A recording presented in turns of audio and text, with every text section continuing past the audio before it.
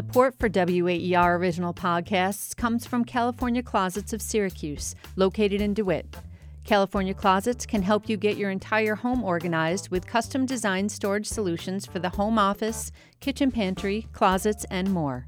Online at californiaclosets.com.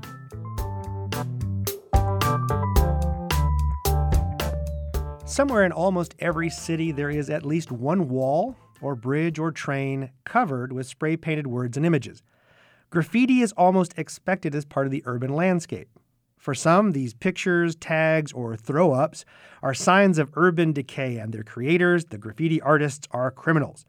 For others, these are works of art created by important artists who are in touch with the changing dynamics of our urban culture. And indeed, some of these graffiti artists have gone from street alleys to the high-end galleries. Artists like Basquiat, Shepard Fairey, Banksy, Boxhead, and Saki are proving that street art is a major force in our culture today. I'm Kendall Phillips, and this episode of Pop Life is devoted to graffiti's role in shaping our popular culture. Here to help us examine the complex world of illegal and legal street art is Professor Caitlin Bruce. Dr. Bruce is a professor in the Department of Communication at the University of Pittsburgh and author of Painting Publics, Transnational Graffiti Scenes as Spaces of Encounter from Temple University Press. Caitlin, welcome to Pop Life. Thank you. Thanks so much for having me. Now, thrilled to have you because I think graffiti is one of those fascinating aspects of pop culture that is quite literally everywhere. You know, almost any street corner you walk down or any, major thoroughfare, you'll see some example of graffiti. And yet sometimes we don't necessarily see its impact on pop culture broadly. So I can start with that as a kind of broad question.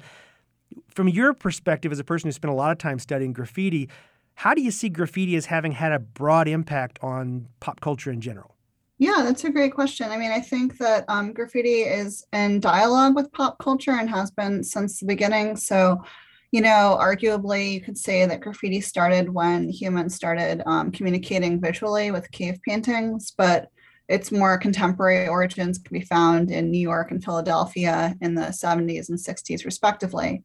And in that context, right, it was youth, largely in urban areas, who were using it as like a form of expression. And so, I mean, that was their form of culture, was to share their observations about the world. And often they would borrow from elements of popular culture. So cartoons, comic books, music, culture, like all of that has always kind of been represented through graffiti. And then in terms of like graffiti's impact back, if we look at the aesthetics of things like video games, advertising, and even high fashion, all of that sort of borrows from sometimes acknowledging, sometimes not acknowledging the history of graffiti culture.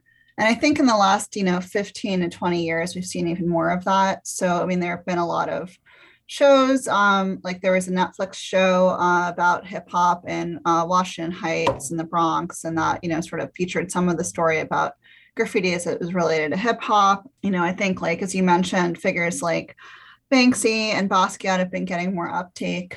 So it's been this like ongoing conversation for the last about 60 years now. So I'm wondering, I think for a lot of folks, and maybe even sort of traditional researchers, when they looked at graffiti, they thought of it primarily in terms of sort of its illegality. It is a kind of form of resistance. Does graffiti, at least some graffiti, play that kind of oppositional role? Is it a kind of political critique or a form of resistance?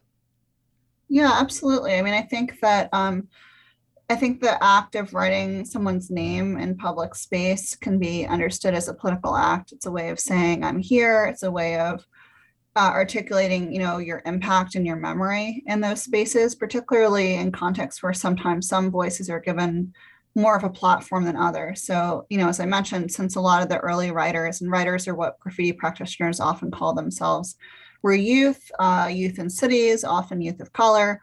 Like these are folks who were seeing firsthand a lot of the inequality that structured the cities that they lived in. And so I think that the act of like making themselves known and present is incredibly important because it's a way of saying that they matter, their stories matter, and we should, listen and pay attention to what they have to say. And then in terms of like content too, there's a lot of commentary that goes on through the work. So, some work might be, for instance, right now, there's a lot of work that's, responding to the war between, Ukraine and Russia. likewise, there have been earlier works that have been commenting on, issues of apartheid or issues of civil war. So it's also long been kind of a tool in protest culture. But I guess I would say like sometimes it kind of depends who you talk to too. So some writers might consider themselves to be political activists. Others might just be really committed to the more social aspects of the subculture that are more interpersonal. In your book, Painting Publics, you talk a little bit about the need to also focus on kind of more accepted or I guess, quote unquote, legal graffiti. And so I'm wondering if legal graffiti or street art that's sort of cultivated or accepted, even sometimes paid for by cities or governments, if that serves a different function than the graffiti that someone is doing at midnight, on their own or away from the law. Right. Yeah, I mean, I think like the distinction I'd make, but rather than illegal or legal, more often is like sanctioned and unsanctioned. And then it raises the question of like who, right? Like who has the authority to decide if something should be allowed. And some of that is legalistic. So it has to do with the laws of the city. But some of it is a little bit more informal. And that's something that I'm really interested in the book is what writer Lobby Raven from Chicago is called the gray areas of legality. So, for instance, in a city like Pittsburgh, we've got a really strict city code that technically says that any kind of spray paint, no matter what the content, no matter whether the property owner or the city has said yes or no, can still be construed as graffiti and is still illegal. But in terms of practice, a lot of times if property owners do give permission, if community members do appreciate and like the work and don't call it in, it's going to stay up. And so that's an example of like something that's sanctioned, even if it might not be legal.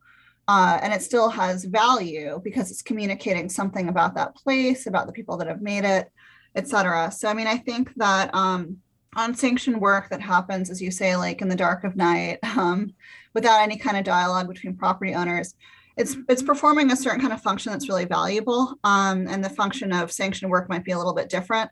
But both, I think, are still similar in that they're showing the importance of communication by a broader range of folks than, say, like a lot of the powerful voices that shape public spaces. So, for instance, an analogy that a lot of writers use in interviews that I did was, we get all this advertising in the places that we live in and nobody votes on it. Like we don't give permission to have billboards everywhere trying to sell us stuff 24/7.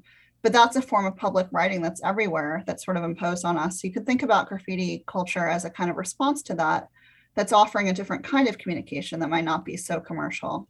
Yeah, I like that thinking about sanctioned versus unsanctioned and that key question of who ultimately gets to decide what constitutes sanctioned in our public spaces and not. And it's interesting to think of that in terms of sort of the dialogue about what public space is. But I'm sort of following that. You talk about in the book, Painting Publics, this idea of graffiti is helping to create this kind of space of encounter and kind of crafting this urban encounter. And so I'm wondering if there are examples of where more sanctioned street art or graffiti has helped to really improve or cultivate a positive space of encounter within urban culture. Absolutely. Yeah. So the concept of spaces for encounter is borrowed from largely folks in like urban geography, critical geography, who have this concept that's related called spaces of encounter. So the minor modification in the book is say for because it's intentional. So one example would be something like the graffiti festivals that I follow called Meeting of Styles. So these are permission festivals, meaning that the organizers have received permission from wall owners, whether they're public or private, to hold these events. And so that means the events are happening during the day. They're often every year. In many cities, they've gone on now for a number of years, some for over a decade, because the festival was founded in 1999. So that means that people that live in that area come to anticipate it, right? They know that this is a place they can go one time a year to meet writers from all over the world, to learn about what they're up to watch live production, which is pretty cool because you can see the work in progress. These are also really socially important events because it allows artists from across the world to connect to each other, to revisit each other. There's spaces for mentoring where writers from different generations can work together to kind of share insights about the history of the craft, but also its future, and to provide opportunities, for youth. And, depending on the site where these festivals happen, they have other kinds of impacts on the space. So one of the places where I lived for a while was Chicago. And that's actually where I learned about Meaning of Styles. And so Chicago is a city that historically is extremely segregated. And a lot of that is due to intentional practices like redlining and restrictive covenants and then more unofficial practices. So that means like to have a festival where you have people from like lots of different ethnicities, races, nationalities, ages, genders, all in one place. It's really significant because it's offering kind of this moment of plurality of social encounters across differences that might not always happen. Another thing I would also say is like these festivals are free. So that means that anyone who's in the neighborhood can come by and watch. Sometimes there's some opportunities for participation insofar as like some festivals have practice walls available, which means that anyone can kind of walk up and paint on them. A lot of times it's more assigned spots where artists are given, a space and they get to work. But in any case, I think, they create this really vibrant sense of possibility that we don't always experience on the day to day because, often when you're moving through space, especially urban space, you're trying to get from point A to point B, and that's about it. And there are also a lot of forces that also mitigate, I think, against having such encounters. And I sort of enumerated some of them earlier. So that's sort of one example that really stuck with me a lot when I started the project and continues to be resonant today. What was the motivation for the folks who started the Meeting of Style? Was that designed to create a kind of dialogue across multiple cultures, or what was the original motivation for it? Yeah, so it was founded in a city called Wiesbaden in Germany, which is really close to Frankfurt. So Frankfurt is a city that U.S. has air bases in, which also means that was already a city where there's a lot of international exchange, especially in terms of hip hop culture, with a lot of like Army kids, growing up there and kind of doing cultural exchange. And so it was like kind of a hot spot in terms of European graffiti culture. So in, I think, 99, I'll have to check the books. It's been a few years now. There's this festival that had gone on for a couple of years called the Wall Street Festival. And it was a permission festival at this building called the Schlachthof, which is actually is a former slaughterhouse. It's a warehouse space in downtown Wiesbaden near the train tracks, which is, a great place because also trains are a really important part of writing culture. So, they had this festival. It was really great. People would come out, from all over Europe to participate. But then the Schlachthof was about to be destroyed. And so the Meeting of Styles was actually created in response to that impending destruction as a kind of way to make an argument about the value of the space, the value of hip hop culture, the value of graffiti, precisely as an opportunity to bring people together from across the world to have conversations through the medium of usually aerosol. So that was the impetus for Meeting of Styles. And then it went global. So now it's all over the world. And in the book, I talk about a few sites, but there are many of them. So in the book, I talk about Mexico City, also Wiesbaden, and also Perpignan, France, and Chicago. And it also kind of ebbs and flows. So like now it's actually not happening in France anymore, but in Mexico, it's not just in Mexico City. Every year it's in 3 different cities in Mexico. So it's kind of this evolving thing where artists can go all over the world and participate in it. But it started in Germany. It was a way to kind of argue against the destruction of a place that maybe urban officials didn't really know had a lot of value to some people, but really did. And so they didn't stave off the total destruction of the Schlachthof, but they did get some official support for the new iteration of the festival, which now kind of happens next to another train station, maybe like one stop down on the S-Bahn. And it's a really cool site. It's like in an underpass and, really beautiful vistas. So very, very cool place to go to if you ever get the chance. Now, one of the things I thought was really fascinating about the book and some of your other work, I suppose as a person, I've been able to travel a little bit in the world, and so I'm aware that there's sort of graffiti in most major cities. But it was interesting to think about graffiti writers as having this kind of global conversation, like the degree of influence going back and forth and around and across borders. And I'm wondering, these festivals clearly do that. I'm assuming social media has also been a big part of that. Mm-hmm. Yeah, so social media has really accelerated a lot of what was already happening. So, one thing I find so cool about the history of graffiti And this is discussed really well in some earlier scholarship. Like Joe Austin has a great book called Taking the Train. So I highly recommend that to anyone who's like kind of getting into this research, because he talks a lot about the way that youth communicated to each other. So like zines were really important as a medium for communication. Zines, just photographs, like sending each other photographs through the mail was really important. There were early magazines that were created. People would make VHS tapes recording their work and then would share it. So this idea of like global sharing has really characterized the culture since the beginning. Like even, I think it was maybe in the early 80s, writers from New York went to Europe to paint in galleries, to perform in shows, and some of them were painting for like famous musicians. So like The Clash, when The Clash was touring in Europe in the 80s, I think Futura 2000 was painting for them. So that's always been the thing. But now with social media, I think it's a lot easier. And that's also had some ramifications on the culture as well, because there's kind of like this expectation of going global.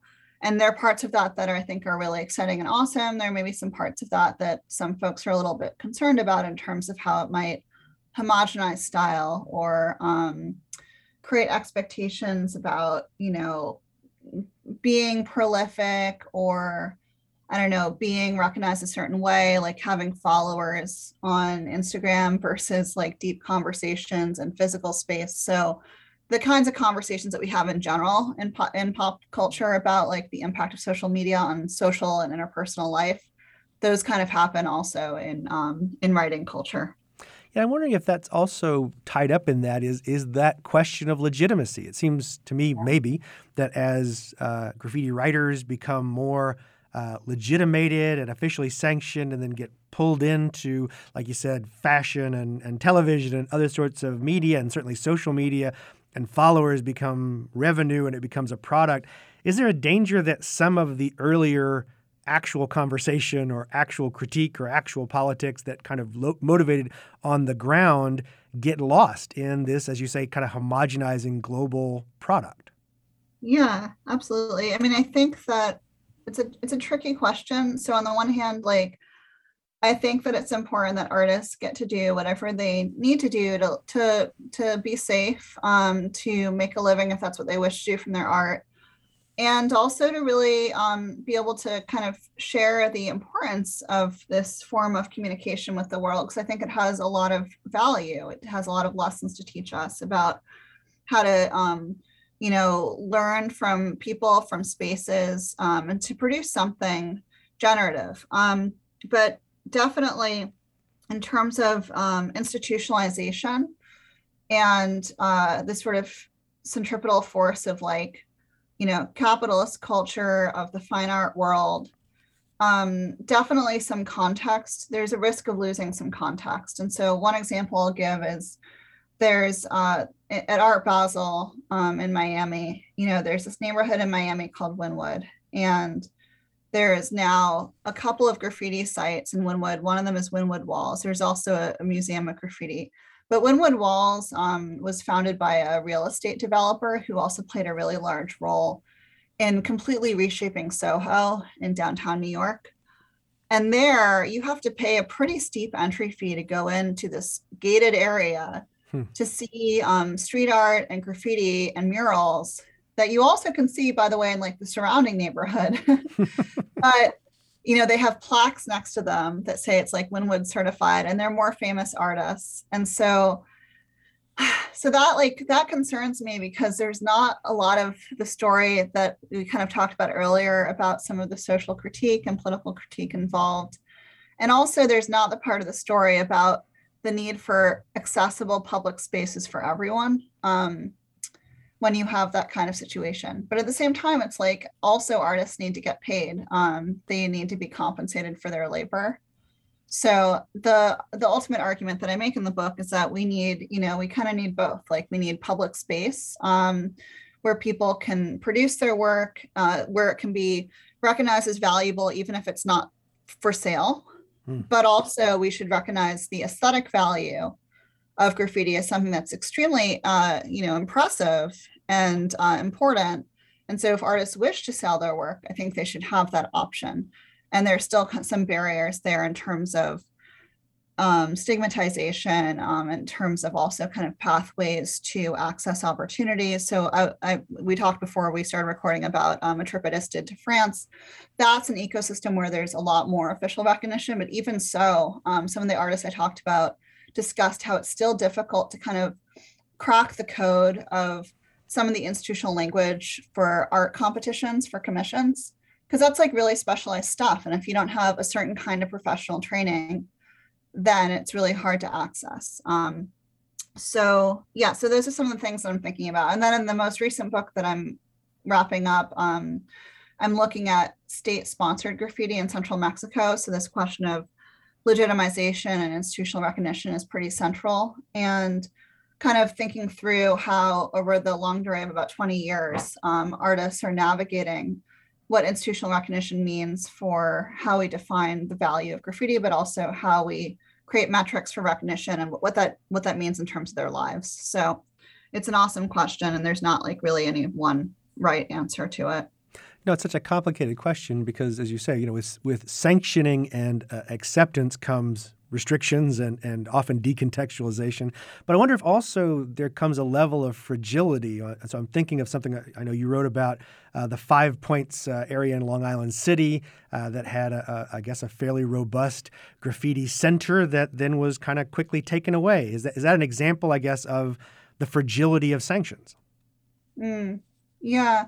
So that was an interesting case because it was a space that was privately owned by a couple. It was owned by Walkoff and family, who are real estate developers. Mears One took over as curator, I want to say like in the late 90s. And it became this globally recognized, it was called the like quote unquote Mecca of graffiti. And it played a huge role in generating tourism for that part of New York. It was used as background in like hundreds of music videos and documentaries and all that. It was a site for school trips. So in terms of all these different metrics of value, educational, commercial, in terms of media recognition, et cetera, we could say that it was a space that had value, but it wasn't owned by the artists. So when the Walkoffs decided that they were going to tear down the place to build condominiums, a legal battle ensued. And it was interesting because the legal battle was drawing on this law called the Visual Artists' Rights Act. And it's actually this language of moral rights, which comes from Europe. And it's about the stature and integrity of the art. And so it was kind of complicated because, like with a lot of graffiti work, it's created in situ, meaning like in context, in spaces and dialogue with those spaces and the other works of art. So it's not like individual works on canvas in a white walled gallery where you can say like, this is the impact of this work in a discrete way. It's always kind of like in conversation with other works. So that was really complicated. And it was also like a lot of those works aren't titled. People don't come always knowing the name of the author, et cetera, et cetera. So it's kind of like an awkward fit. But ultimately, the judge ended up deciding in favor of the curator and the other co-plaintiffs. And they got awarded a monetary settlement, which is great, but the space was still destroyed. And there hasn't been a sort of cognate space created in New York, which means that now the tri-state area doesn't really have a space of that size that serves that educational function, that social function, that aesthetic function.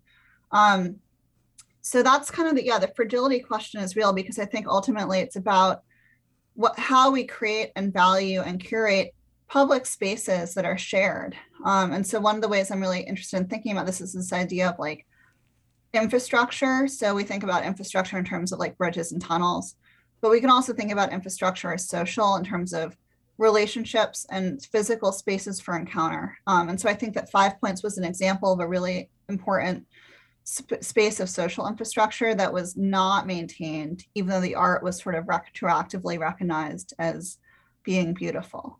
And so that's the challenge. And I think especially in the US, where the ideology of private property and individualism is so strong, it's really, really difficult, I think, to carve out language and also in collective political investment in shared public spaces. So I'm curious, thinking about the sort of sanctioned, street art, I guess, as cities are investing, and there does seem to be a kind of uptick in some cities of investment in public art for the very reasons you cited, of kind of creating space that fosters an urban culture and civic engagement. For you, as a person who's seen an awful lot of this art and is an expert in the area, is there an example that for you is like a great example of the possibility that can be opened up in urban space by this kind of street art? Yeah, I think that 5 Points was a glimpse of that. I think that we see different iterations of that all over the world. So one example, which is really cool, is in Colombia. In Colombia, there was a really tragic incident in 2012 where a police officer killed a young writer who was just painting at an underpass in Bogota. And there were a number of protests that followed.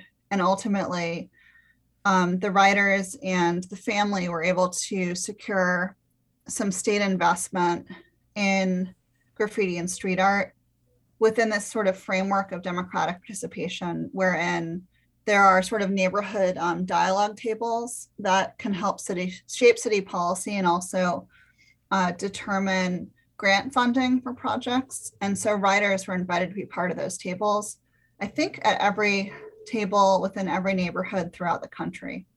So that's extremely significant to have that kind of political representation. On the other hand, there's also still enduring, human rights abuses that are going on. So this isn't like a battle that's won by any means, but it is like a really interesting space of possibility. And so I did some field work out there in 2019 in Bogota, and there was a graffiti tour. It's called Bogota Graffiti Tours. And it was like one of the most awesome tours I've ever been on, precisely because it was like showing all this deep contextual stuff, the way that street artists and graffiti artists were in dialogue with the space, with the history of the country. At that time, there was a national strike going on. So the tour guide was explaining how the artwork was participating and commenting on the national strike, and also the history of the city. So it showed, to me, how graffiti and street art can be this really generative educational medium for teaching people, both folks from an area and outside an area, about what's going on and some of the politics of like inclusion and exclusion. So that was a really exciting example. Another example I'll give that I learned about recently, which was like pretty cool from like my, academic perspective, was when I was in Paris, I learned that the Ministry of Culture in France commissioned a study in 2019 about the state of urban art. Like, nothing like that has happened in the US. And it was funded, I think it was funded at the tune of like 30,000 euro. Wow. It included a team of researchers and street artists and programmers. I think that there were like maybe 400 people that were surveyed. So there are like little moments of possibility kind of happening everywhere. In Chicago, there have been some exciting examples of commission-based work kind of across the city. So there was this Big Walls project in the downtown in like 2016. The Chicago Cultural Center had this really great show called Paint, Sticker, Paste. I think it was in 2014. And it was like the first time an institution like that had hosted an event on graffiti and street art. And we could sort of name other examples, like I think at the MoCA in Los Angeles, maybe it was in 2010, there was a huge show. So yeah, so there have been like these benchmarks of recognition. But I think for me, the important thing is like to hold on to all aspects of the culture. And so that means that for me, it's important to have official opportunities, but also maintain the thread that's there about mentoring and education between generations. That for me, that's important in terms of like, youth and elder generations. And then this question of context and history and kind of keeping that alive too. So I think that there's kind of awesome things happening all over the world. There's also been like a total boom in scholarship about graffiti and street art over the last 15 years. And that's not unrelated to some of the dynamics that we talked about earlier in terms of social media, in terms of like globalization, et cetera. So there's a lot of spaces of hope for sure. Well, you have certainly given us a wonderful survey into the world of graffiti, and I think all of us will be walking down the streets looking a little more intently at the things tagged around our neighborhood. And as regular listeners of Pop Life know, in addition to learning about the expertise of our amazing guests, we like to dig into their pop culture loves and likes. And Caitlin, we begin that with a silly little game we call the Fast Five. So Caitlin, I'm going to ask you 5 either-or questions, and you'll follow your heart and choose the best option, even if it's a tough question. Let's try question number 1. Which would you be happier to find, a Basquiat in your basement or a Banksy in your backyard? Oh, definitely a Basquiat in the basement. I think that's a good choice because the Banksy might destroy itself. One never knows. So question number 2 for you, Caitlin. For you, heaven will be filled with A, romping playful puppies, or B, romping bouncing bunnies. Oh my God, that's impossible. And I asked this question because I know a little bit about Caitlin, so I know this is going to be a tough question. Oh my gosh, I don't know. This is a really deep question. Pop life is a tough life. Oh my God. Well, also, yeah, we had to say farewell to our elder bun this year, but we currently have 2 dogs. I guess I'll say dogs, but I feel like evil. I don't know. You've been such a great guest. We're going to give you both. I promise. No worries. When you get there, there'll be bunnies and puppies aplenty. Question number 3 for you. I know you were recently returned from Paris, as we talked about. For you, which is the more quintessential Paris experience? Coffee on the Champs-Élysées or the view from the Eiffel Tower? Oh, I'm a little afraid of heights, honestly, so probably coffee. We're going to go with the coffee. I think it's always a good choice. Question number 4. If you could go on a midnight tagging run with one legendary graffiti writer, would it be Taki183, who covered the streets of Manhattan in the 1960s, or Lady Pink, who tagged New York City subway cars in the 1980s? Oh, you read my mind. Definitely Lady Pink. A good choice. So finally, our final question, question number 5 for you, Caitlin. You have a chance to go on tour with one musical act. Would it be Janelle Monáe or Phoebe Bridgers? Oh, Janelle Monáe. Perfectly great choice. You've done a great job on the Fast Five. So, Caitlin Bruce, what are you watching or listening to? What is in your pop culture radar these days? So in terms of depressing things, I've been watching Severance. Oh, yeah. Yeah, it's real bleak, but it's very good. And then in terms of happy things, in preparation for the Paris trip, I was watching this Netflix show called Troll or Standing Up, which is about stand-up comics in Paris. Highly recommend.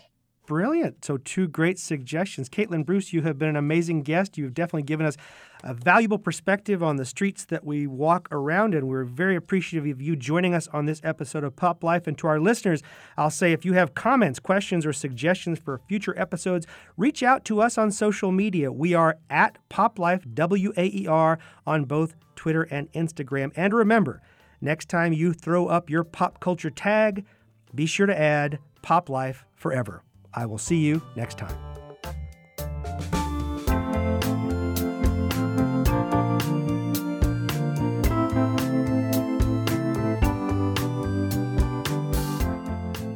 Thanks for listening to Pop Life, a production of WAER, Syracuse Public Media. You can find archived episodes at waer.org, and don't forget to subscribe in Apple Podcasts, Spotify, or wherever you listen for automatic delivery of new episodes.